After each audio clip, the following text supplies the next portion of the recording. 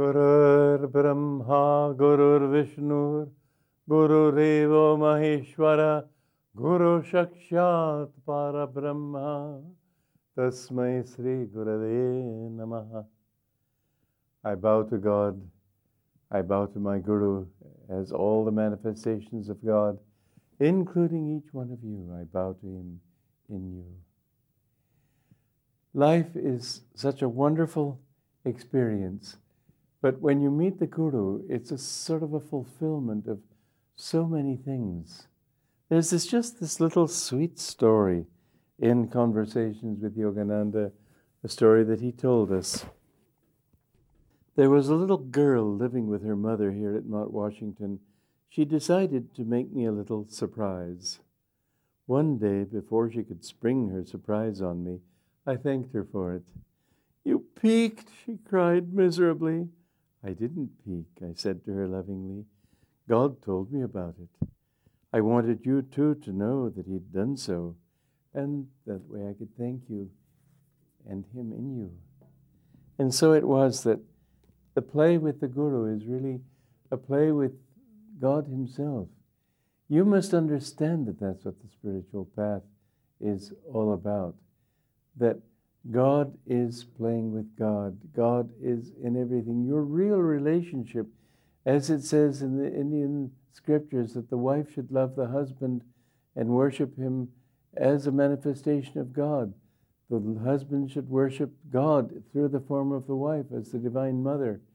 God is in all things. And the thing is that when you think that way, then suddenly all things come alive. You know, many years ago, I was just 21. I was living in Charleston, South Carolina. I wanted to be a playwright. This was my desire. In fact, I've been pleased to see that a group of people here in India want to produce a play of mine in Bollywood, as they call it, as you call it. It sounds funny to us because we're used to the word Hollywood, but I'm told Bollywood is a lot larger than Hollywood. And anyway, they want to produce this play of mine. I'd love to see it done. This was an ambition of mine until I realized one day that I wanted to give people truth, and I didn't know the truth. What was the use of flooding the world with my ignorance? And I used to wonder, what is truth? Well, truth has to be something higher than I am. It can't be just how many miles it is from here to the sun and facts that science gives us. That's not truth. Truth should be something that changes me.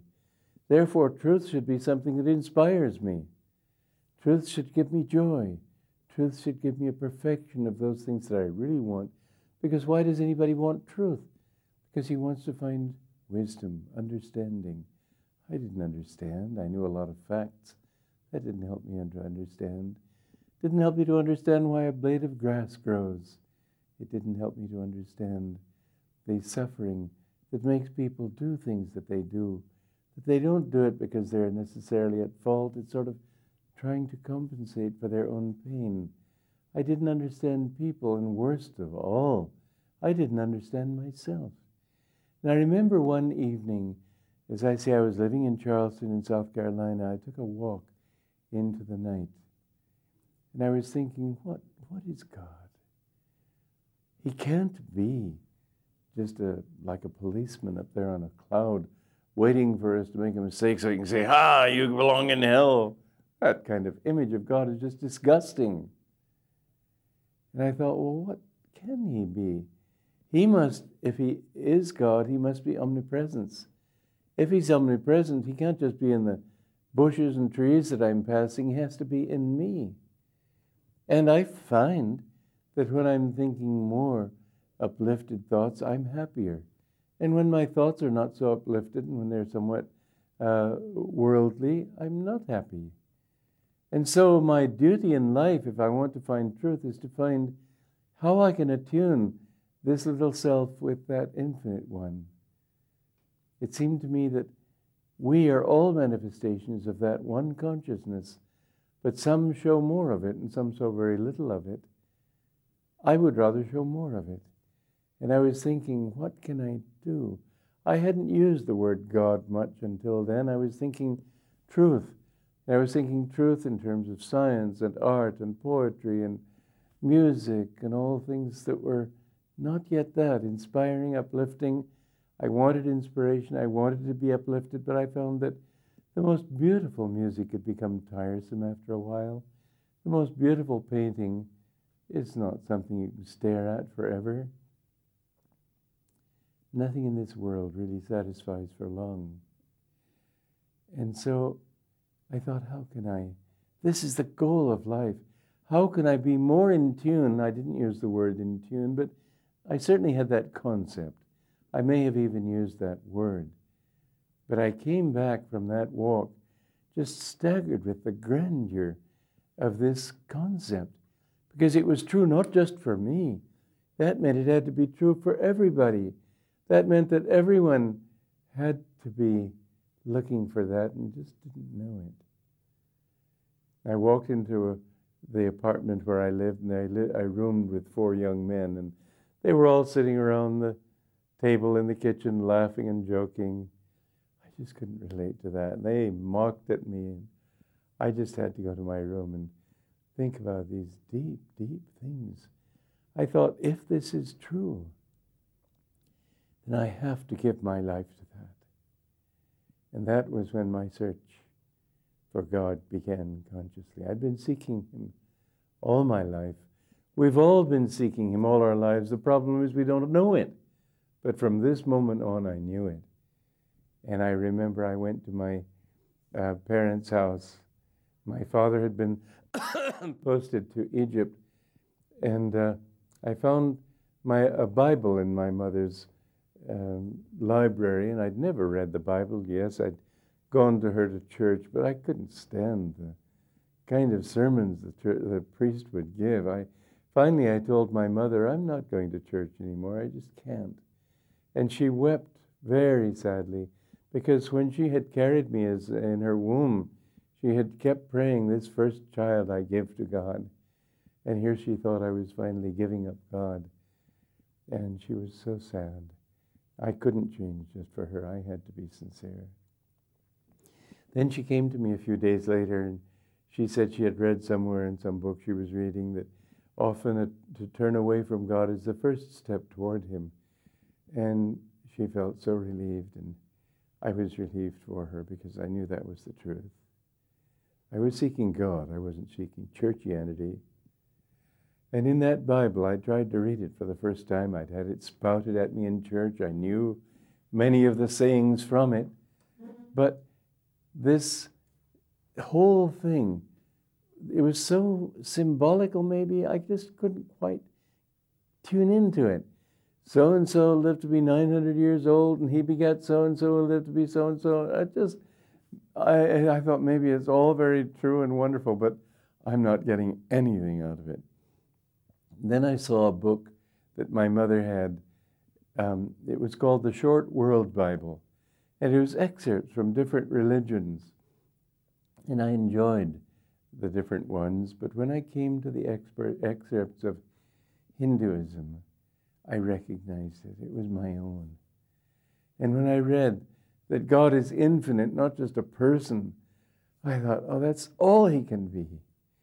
And many Christians imagine God as that angry old man behind the altar in the Sistine Chapel in Rome, condemning the damned to eternity in hell. What kind of a father would do that to even his erring son? I just couldn't tune into that. And then it said that if you want to know me, you have to experience me. It's not enough to believe. Well, that I thought is for me. I believed in science, and I believed in experiment. I knew, for example, that people had thought the world was flat, but it isn't. Experience showed that it's round. Believing a thing doesn't make it so. You have to go out and experiment and try it and test it. Well, this teaching I felt was honorable. This was what I could subscribe to. And there was a beautiful story of Ramakrishna's where he spoke about a woman who said to her husband, "Dear, I'm worried about my brother. He's thinking of giving up the world." And the husband said, "What is he doing to prepare for this?" And she said, "Well, one by one he's giving things up and trying to simplify his life." And The husband said, he'll never find God that way. He'll never renounce the world that way. And the wife said, well, what do you mean? How should a person seek God? How should a person renounce the world? And the husband said like this. He took off everything except his kopin, bowed to his wife. He said, from now on, I look upon you and all women as my mother. Walked out the door and never came back. Well, I guess she was sorry she asked that question. But the thing is, this was just what I was ready for. I didn't want to do this. People were telling me, well, you don't be a fanatic. Just go to church every Sunday, boring church, and listen to these sermons, boring sermons. I wanted something real, something that gave me an experience. I wanted something that inspired me, something that gave me love and that gave me joy. And that was when I found my Guru's book. I was a fruit ready to fall from the tree. That's why the change was so complete, because it had been sort of festering all this time, gradually coming to maturity. I grant you festering is not the right word, but I like to use silly words sometimes just to emphasize a point. You know what I mean. And this was what I discovered when I met my Guru, that God is so human. And the beautiful thing is that there was one human being in this world who really could understand me. While I was there, I sent my mother the very day, I've told you this before if you've been watching these programs, the very day I put her on the ship to join my father in Cairo, Egypt, was the day I came upon Autobiography of a Yogi. An aunt had been visiting us from Oklahoma not very, very long before.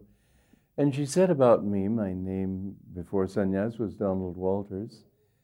And she said, I bet you Don enters the seminary. And my mother said, oh, not Don. She didn't know me. She loved me. She loved me very deeply. But she didn't know me. I hid that part of myself from my own mother. It was too precious to me, too dear. But when I met my Guru, I found somebody who knew every little quiver in my thoughts. And many times he would answer something that I had been praying. Sometimes, for example, in meditation, because I was very eager to get ahead and meditate. And he said to me one time, don't get too excited or restless in meditation, too impatient. He said, go with slow speed. But he knew that was how I was meditating. I prayed to him at one time, help me to love you as you love me. And he looked at me a few days later, and when I saw him again, he said, how can the little cup hold the whole ocean? You see, he is the ocean.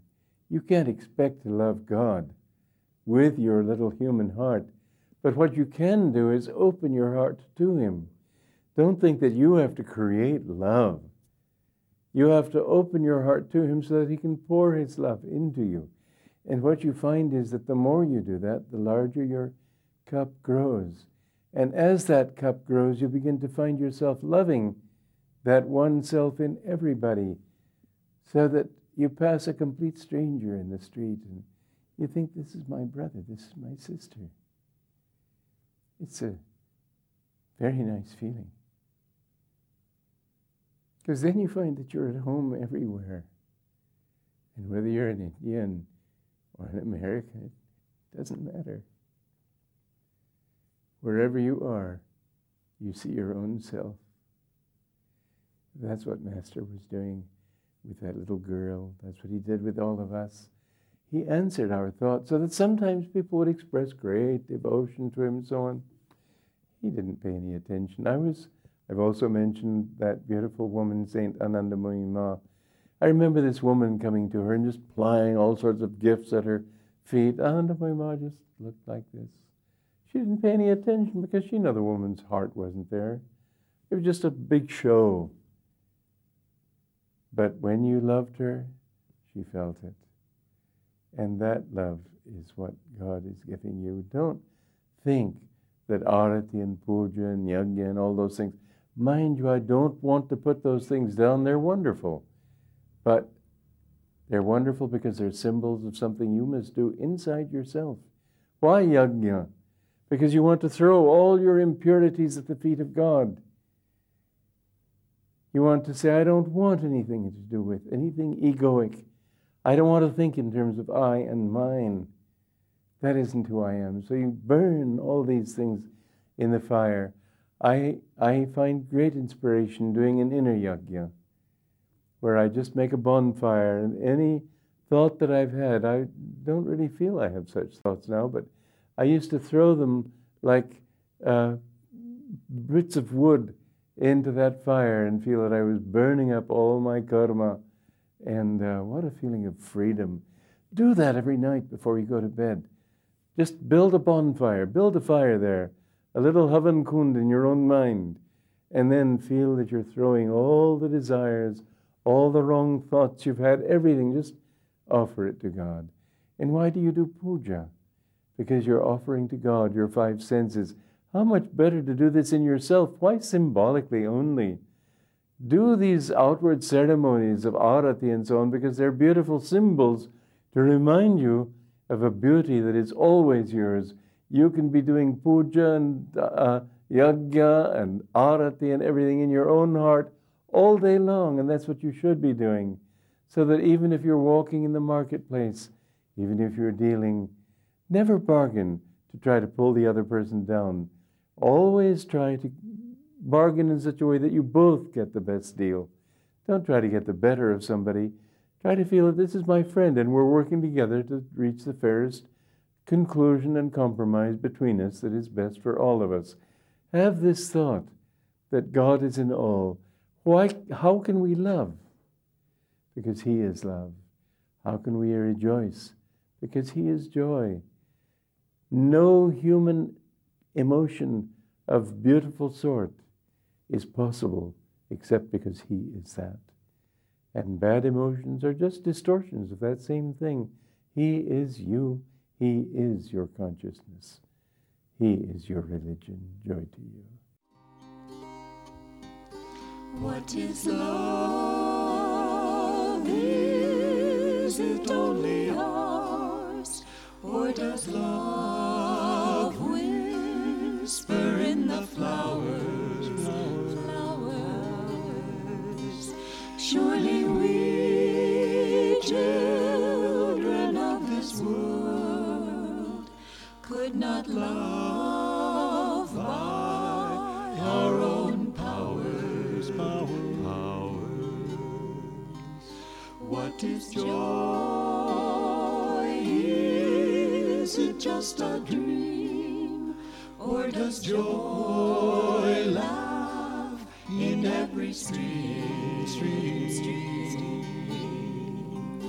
Are the clouds mindless after all? Or is joy all nature's theme? God is dead, so men say. Can't they see all life's His play? Not a church binds Him as its own. Not a creed makes Him fully known.